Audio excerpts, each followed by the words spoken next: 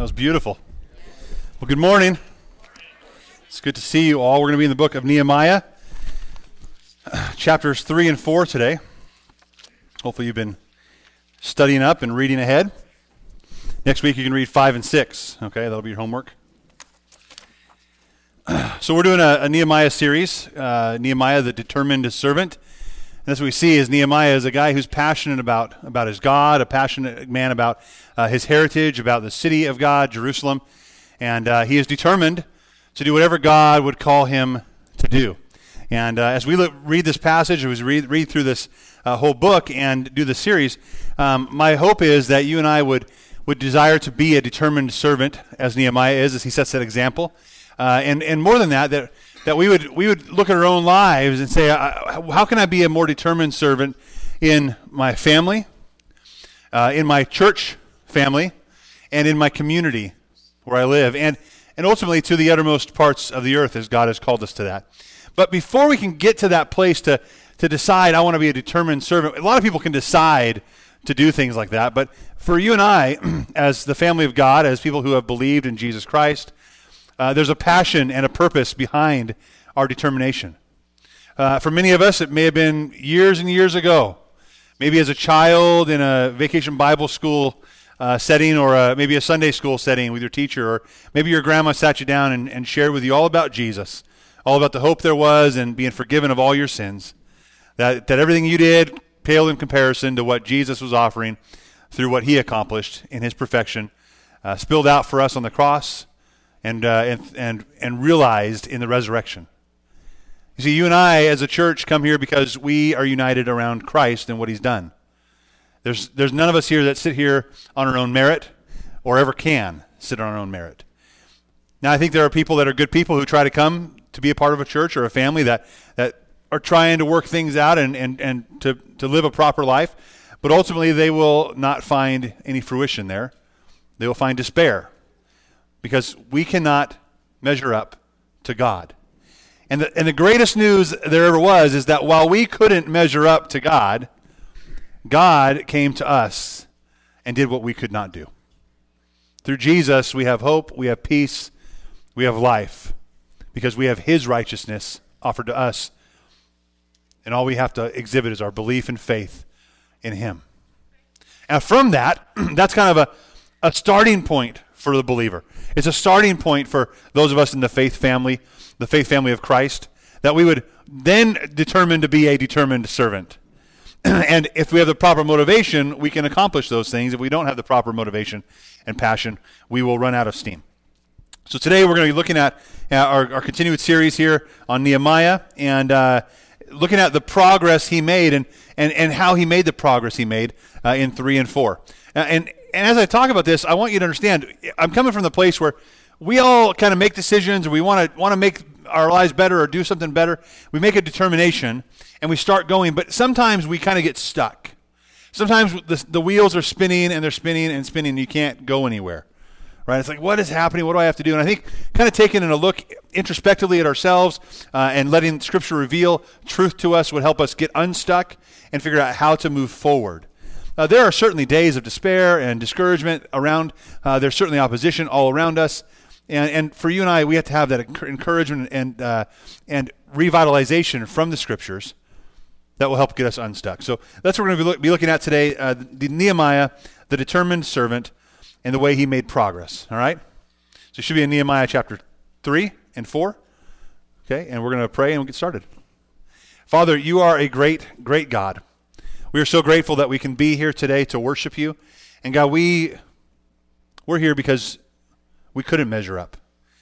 No one in this room is perfect by any measure. Every one of us has fallen short.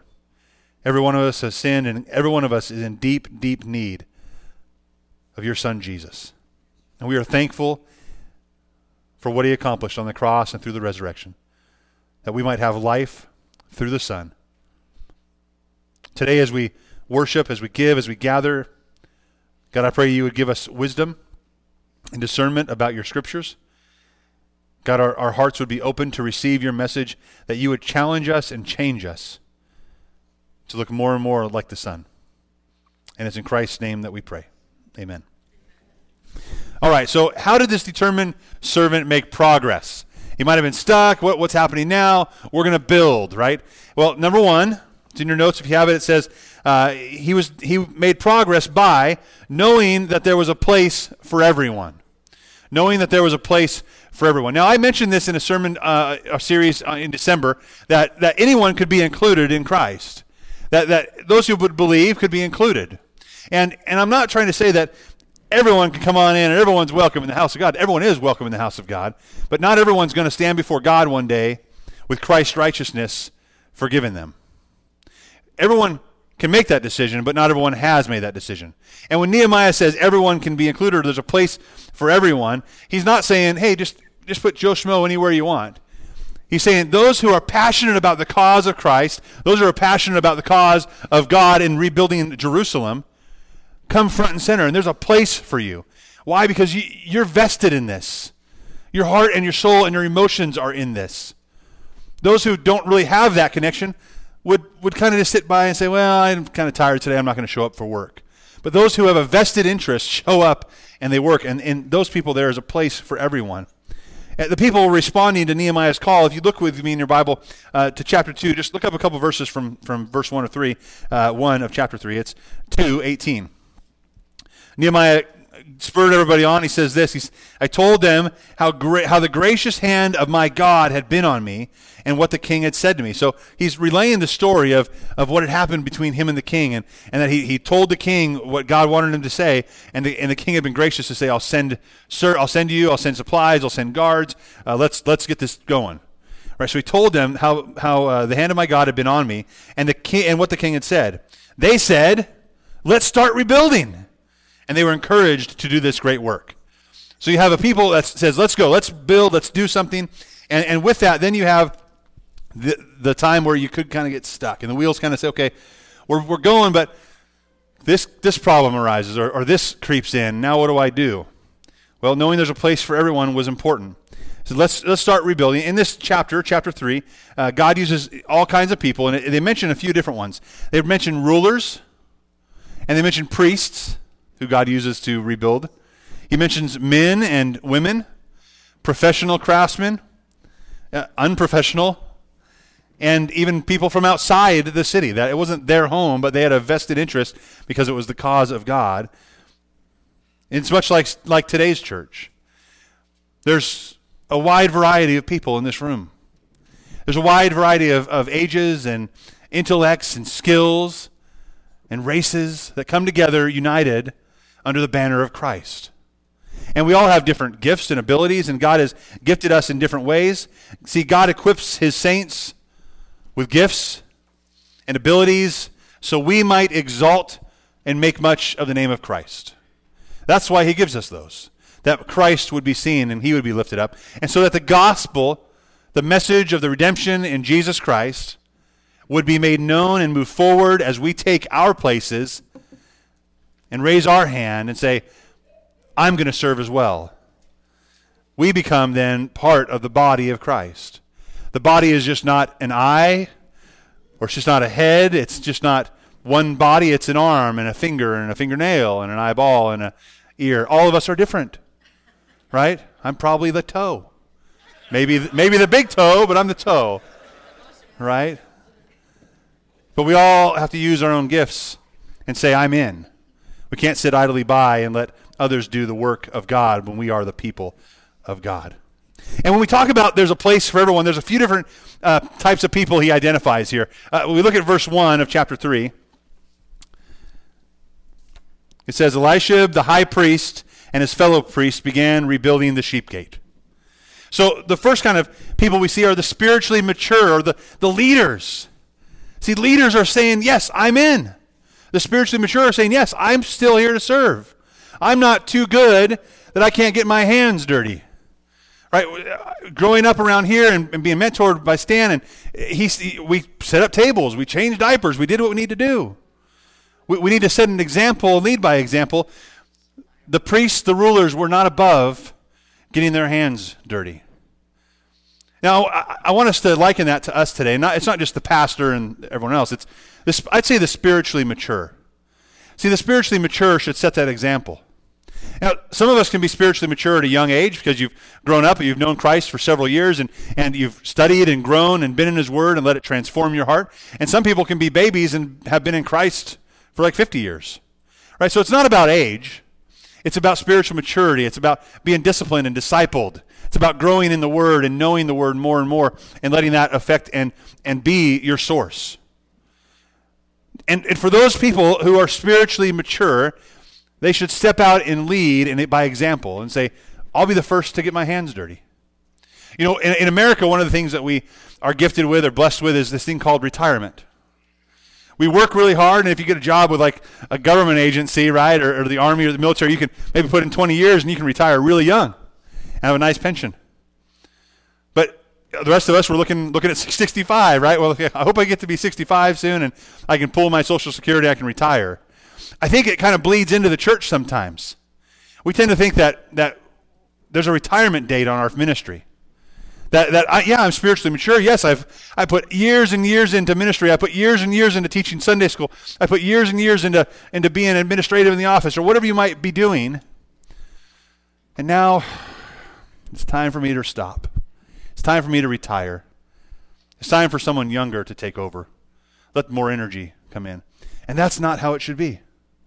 You and I in ministry, in the family of God, don't graduate or retire from service. Our service may change, but we still set the example and get our hands dirty and raise our hands so that others that come behind us would see that example and they would follow suit. So there are people who set the example. The spiritually mature should do that. There's another type of people we see in this text. We see that there are people that won't work. There are some people that just won't work. Look at verse 5. So beside them, the Tekoites made repairs, but their nobles did not lift a finger to help their supervisors. So these people that lived about 11 miles away said, hey, we're with you. We understand the importance of Jerusalem. We understand the cause. Let's go. Let's fortify the city. And they went, maybe even with a blessing of their nobles. Like, oh, yeah, you ever heard that before? Yeah, you guys go. Go help that group out. We'll stay here. But you go. We support you. But the nobles, they weren't in it. And there's two reasons, I think, main reasons. There's a lot of reasons. But two main reasons why I think someone would do that. One is they aren't passionate about the cause, which means they probably don't have a relationship with God. They don't have the kind of relationship that says, I am called to lift you up at any chance I get, and when there's a need, I will say yes. I will go and do whatever I can do. The second reason is pride. Oh, that's above me or below me. That's below me. I need to be doing other things, better things, more important things, right? Or the whole reason that maybe the young guys should take over instead of the old guys. There are people that won't do the work. Now, for you and I want to be analyzing ourselves, you and I. Are we fitting in this category? In our families, in our church, and in our community. And if we are, we need to reprioritize what's important. We need to, first of all, find that passion and that zeal that we have for Jesus, the one who had all the passion necessary for us. And say, I'm going to give back. I'm going to serve and I'm going to love just because that's about the overflow of my heart. And maybe it's taking away that pride and saying, yeah, I need to serve. I need to continue to be spiritually mature, and I need to serve till the last breath that I have. I'm not going to let pride get in the way. We see that one more group of people in this. They're the group of people that did more work than the others. Let's look at some scriptures here. Verse 11. We're really just jumping through chapter 3. We're not going to read it today. You've probably read it on your own or can read it at home. Chapter 11. Malchijah, he made repairs to another section as well as to the Tower of Ovens. Jump down to 19. Next to him, Ezer made repairs to another section opposite of the ascent to the armory at the angle. Verse 21. Beside him, Meremoth made repairs to another section from the door of Eliashib's house to the end of his house. Verse 24. After him, Benui made repairs to another section from the house of Azaris to the angle at the corner. Verse 27. So next to him, the Tekoites made repairs to another section from a point opposite the great tower that juts out as far as the wall of Ophel. And verse 30 says, next to him, Hananiah made repairs to another section. Basically, there were these workers that were really good at what they did. Maybe they just had strong backs. Maybe they had a lot more people involved. But they worked. They were assigned a section. So please just do that section. They were assigned that section, and they worked really, really hard on it, and then they got done. They said, what else can we do? Give me another one. Let's go. And they just jumped into another spot. And they did another section. They made repairs to another spot. You know those kind of people, right? You love those kind of people around you. And again, in America, and even in our, it's probably fine as a work ethic, right? You have an assignment given to you. You do the task. And it's great. At the end of the day, you can put your tools down and say, man, I finished my job. I can go home now. I can go relax. But there was a call to God's people to lift up God and to rebuild and repair. And when we have that, it's not enough just to do the minimum. We've got to do everything we can. And I want to be clear about something. This is not about the amount of work done. This is about the heart motivated in lifting up and exalting and making much of Christ. That's the motivation that we should have. It's very dangerous for you and I to compare ourselves to one another. You can do more work than I can. Well, I can do more work than you. And well, that just gets kind of messy, doesn't it? That doesn't make me feel very good about myself. And after all, what am I called to do? Am I called to do the same amount of work that you are? Or am I called to do what God calls me to do?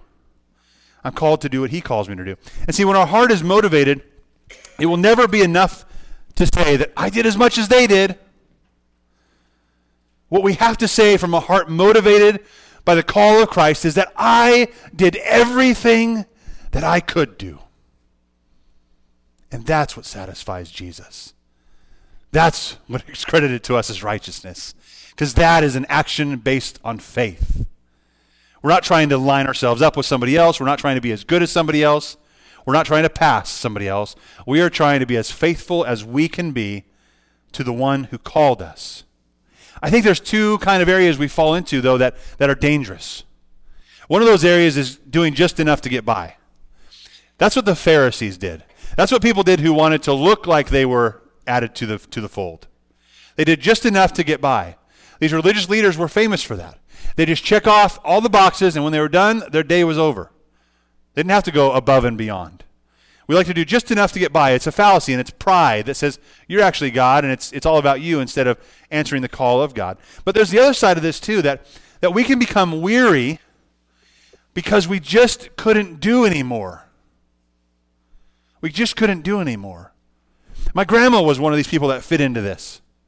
She was a Sunday school teacher at this church, kind of just thrust into that position, say, go teach Sunday school next week, and she did it for decades. And then as she got older, though, she started losing her hearing, she started losing her eyesight, she started aging, right? She died at 94 years old. So it was tough for her. But she kept comparing herself to herself. And she got weary that she couldn't do what she used to be able to do. Instead of saying, you know what? I'm going to still do everything I can do, and when I lay my head on the pillow, I know God's satisfied, and I'm satisfied in what I've done. She didn't compare herself to somebody else. She compared herself to who she was 20 years before. And every time I'd go visit her, and she was at a place where she couldn't even come here because it was so hard to participate and hear and see, she couldn't get anything out of it. So she listened to the sermons on CDs at home. But I'd go visit her almost every day. And I'd get in there, she'd be talking on the phone with somebody and sharing the gospel, right? Talking about Jesus and talking about, being forgiven. She'd be talking to her sister in Swedish, because she's in Sweden, about Jesus for the millionth time, because she wanted her sister to know Jesus so much. She would cut out gospel tracts, and when she'd go to town, we'd go for rides, she'd take them with us shopping, and she'd leave them around different places just as God led.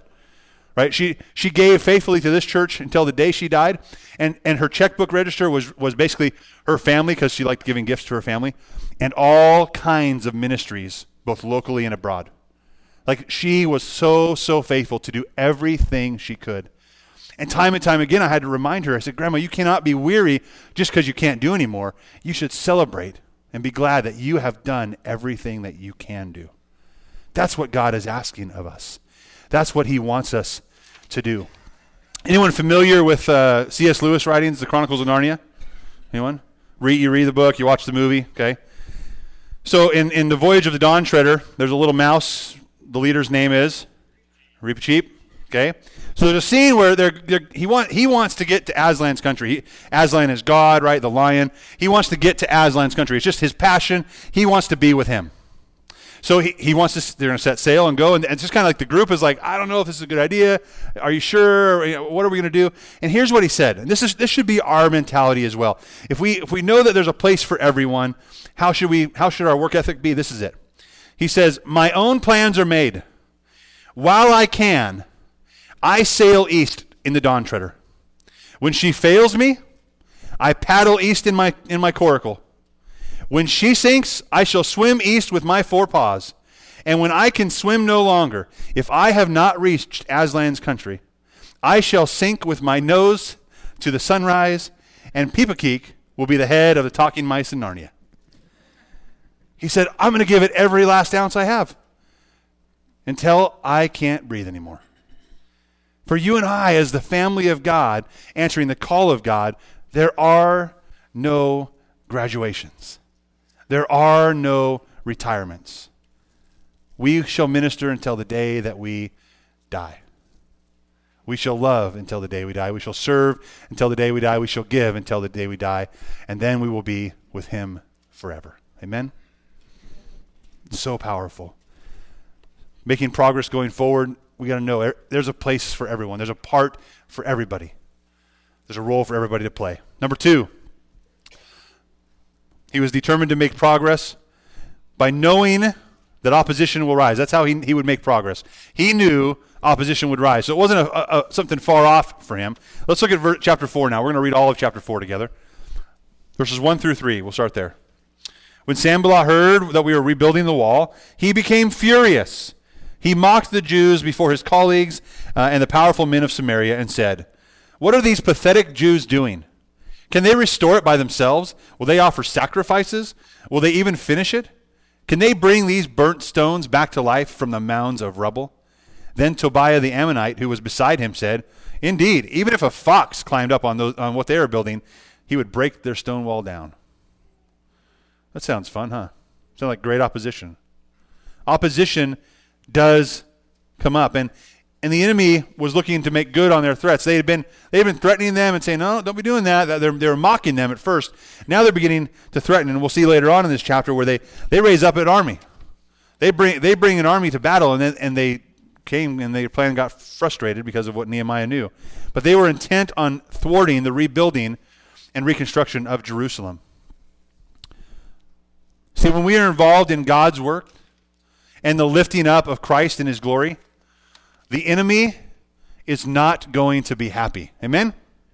You ever feel that? You ever have those days where it's like, God, I'm doing everything you wanted me to do. I thought you wanted me to do this, but I keep on having these roadblocks, these people getting into my face, and people are not happy with me.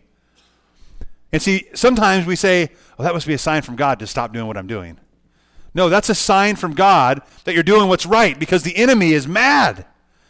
Satan doesn't want you to be where God wants you. So he'll try to thwart that any way he can. And those threats will come, and that uncomfortableness will come up, and we are right where God wants us to be. In order to make progress, we have to understand it's going to come. When you and I answer the call of God, God's enemy stands up and says no. And God's enemy will do what he can to take you out. But listen, he's not stronger. Because greater is he that is in you than he that is in the world. And Satan has already lost the war. Let's not let him win that battle. Anyone being faithful to what God has called them to can anticipate opposition and hardship. But this opposition should increase our dependence on the Lord. We should go back into community with the Lord and say, God, what is this truly? Strengthen me. Give me what I need to be encouraged and strengthened. Christ tells us that we are going to suffer as his followers, as his disciples. Christ promises that. Suffering, though, is it's the badge of discipleship. It says that you and I are good disciples, good followers who are taking up our cross. And when we take up our cross, we deny ourselves and we follow him, it authenticates the reality of our faith. It proves that our faith in Christ is authentic. because we're suffering for Christ and lifting him up. So what does Nehemiah do? Well, he's about making progress, right? So number 3, he knows that in order to make progress, he's got to pray through discouragement. I know I'm pretty sure that this was a point in both the first and second sermon as well. And the third, and will probably be in every one in the book of Nehemiah. Prayer is an important theme in the book of Nehemiah. So what we see is Nehemiah, again, hurries in to an audience, into the audience of God. And he hurries in there for some real, raw, honest conversation. And you probably read this. If you read this during this week, you're like, I'm confused. Can we really say that stuff to God? Well, we're going to read it and see what he said, okay? So let's look at chapter 4, verses 4 through 12. It says, "Listen, our God, for we are despised. Make their insults return on their own heads, and let them be taken as plunder to a land of captivity. Do not cover their guilt or let their sin be erased from your sight, because they have provoked the builders." Nehemiah goes to God pretty upset. Nehemiah goes to God saying, God, these guys are in the way. They are mocking you. Just take them out. Can you just get a drone and just take them out? Like, let them be not a nuisance anymore. Right? That's what God is wanting. That's what Nehemiah is wanting. He's wanting an honest conversation there. And we wonder, like, can we say that stuff to God? Well, and here's part of the point of this. I think Nehemiah was not sinful in asking this. I think Nehemiah understood the heart of these enemies. These enemies were power-hungry people surrounding Jerusalem from every side and wanting to thwart what God had called them to do. So if God had called Nehemiah to do something and these people said, don't do it, they are enemies of God. They're not friends of God. They're enemies, and they are at odds with God, and they are mocking God, they are insulting God, and that assault is an offense to God. What Nehemiah was saying, God, they stand condemned already. Let your judgment just do what it will, because you're an awesome and holy God, and they are far, far from you. They do not know you at all. But Nehemiah went into prayer, and he knew that they were sinful people. And he had confessed his own sins, but he knew that they were in opposition to God. He felt that God's honor was at stake. You ever had that in your life? Maybe your family? Someone who said they were a believer, someone who said they wanted to honor and love Jesus, chose to do something, and he maybe even said it, well, God told me to. No, he didn't. You're doing something so far off of what Scripture says you should be doing. God did not tell you to do that. And it just gets you upset. It gets you righteously indignant and angry. Well, what did Nehemiah do when he was righteously indignant and angry? He went into an honest and open conversation with God in prayer. See, when we're angry, it's best to have open and honest discussion with God. A place where we can express our anger, our discouragement, our pain. It's best expressed in that holy place, rather than holding on to bitterness and rage and resentment toward another person, because that will do you no good. If you think God doesn't like your anger, you know what? He can handle it. He's God. Don't let anger ruin you. Go to prayer when you're discouraged. And he prayed through discouragement. Prayer is a major theme in Nehemiah. And Nehemiah knows it is not going to conveniently take away his enemies. Prayer will not do that. It will not conveniently take away life's problems. But it is a way that God provides for us to cope with them. Amen? Number 4. You want to make progress? You have to understand that unity is essential. Unity is essential. I know I didn't read the rest of that. We're going to jump down to 13.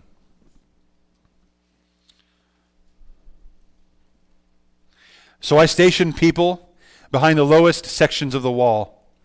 At the vulnerable areas, I stationed them by families with their swords, spears, and bows. After I made an inspection, I stood up and said to the nobles and officials and the rest of the people. So he's getting up. He's getting ready to have a pep talk, right? Everyone's discouraged. The enemy's coming upon them. They have this army here. Like, well, what's going to happen? Should we give up? And even earlier in there were the Jews that were kind of among themselves, the people that believed. They're like, we're going to attack too much. We should just kind of stop. We should just stop. This is not worth it. So there are people from the outside saying stop, and there are people from the inside saying stop. Right? A normal person would be like, I should stop. But that's not what God called them to do. God said go. And sometimes people in our own midst may tell you or give you unwise counsel. Counsel the enemy has sent them to give you, and they don't know it.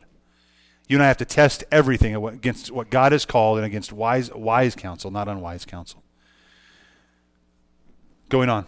He said, after I made inspection in verse 14, I stood up and said to the officials, don't be afraid of them. Don't be afraid of them. See, unity has to separate who's in and who's out. The enemy was them, those folks, those people. And he says, remember the great and awe-inspiring Lord and fight for your countrymen. So he's saying, remember what God has called us to. That's them.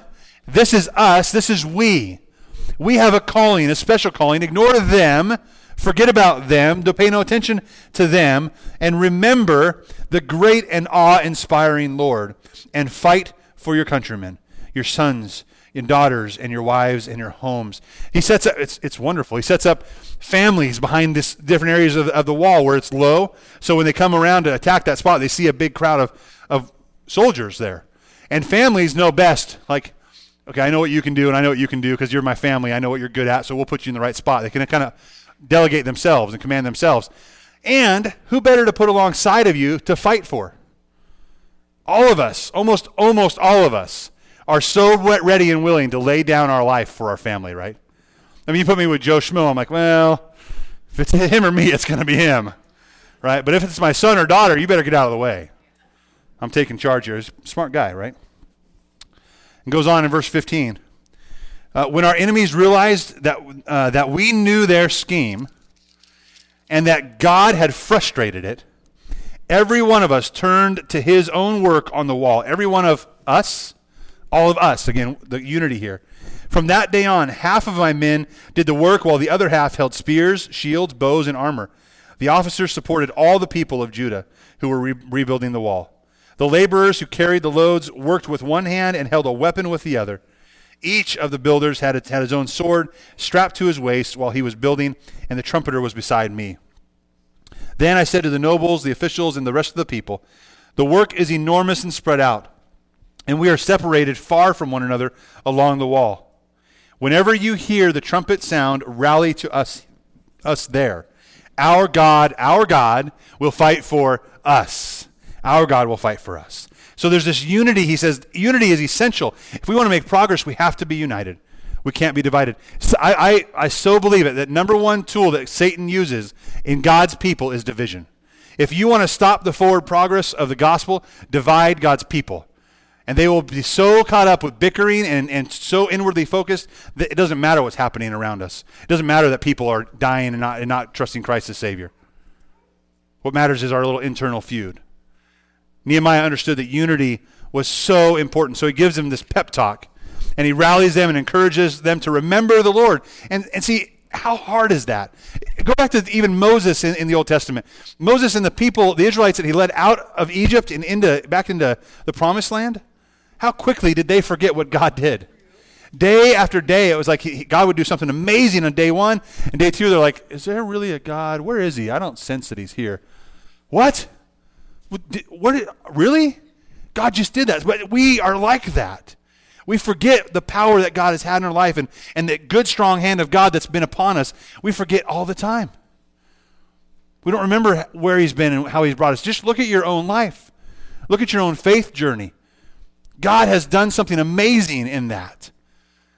Now is not the time to forget that. Now is the time to remember our good God and the good hand of God.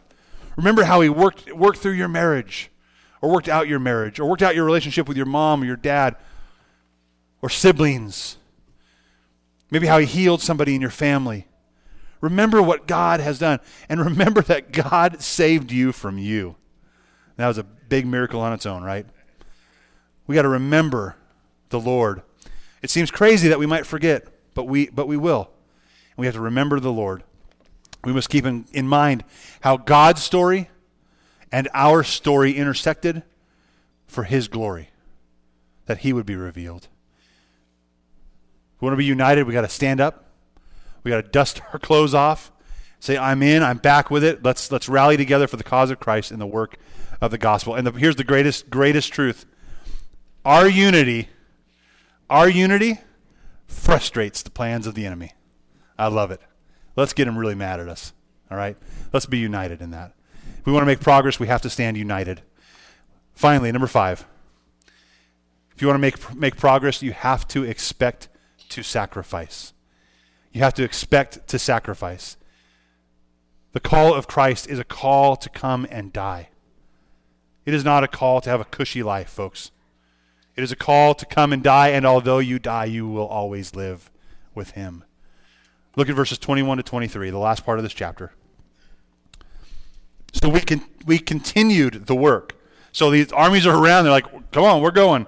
We continued the work while half the men were holding spears from daybreak until the stars came out. At that time, I also said to the people, let everyone and his servant spend the night inside of Jerusalem so that they can stand guard by night and work by day. It's like, don't go home to sleep. You can sleep right there and guard. You sleep with one eye open or sleep with your eyes open. You can rest. But when you're resting, you're on guard. Don't leave. And then it said in verse 23, and I, my brothers, my men, and the guards with me, never took off our clothes. Each carried his weapon, even while washing. Those guys had to smell. Right? You talk about sacrifice. They had to smell. We don't like change. We don't like challenge, right? We don't like discomfort. We like to know what's ahead of us. We like to know what to expect around the corner. But denying ourselves, taking up our cross, means that our life is not our own anymore. Our life belongs to the one who gave his life for us. There are no breaks. There are no showers. You might have to carry a weapon. It might get dirty. The call is there to sacrifice much. And if we're not sacrificing, we may not really be obeying. And if we're not sacrificing, we may stay stuck. And if we're not sacrificing, we are slowing or halting the forward progress of the gospel through our lives. And I don't want to be there. We should give, we should serve, and we should love until it hurts. Amen? All right, let's stand for prayer.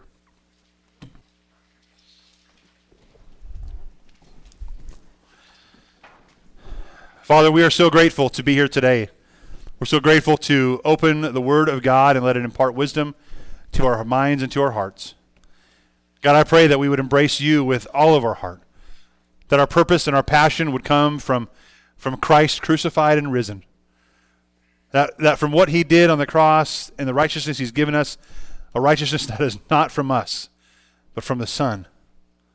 I pray that would motivate us to respond every day to be a determined servant of Christ. God, give us wisdom. Give us encouragement. Help us reshape our priorities so that every last ounce of strength and breath that we have would be given in servitude to you. We lay ourselves down so we can lift you up. We pray in Jesus' name. Amen.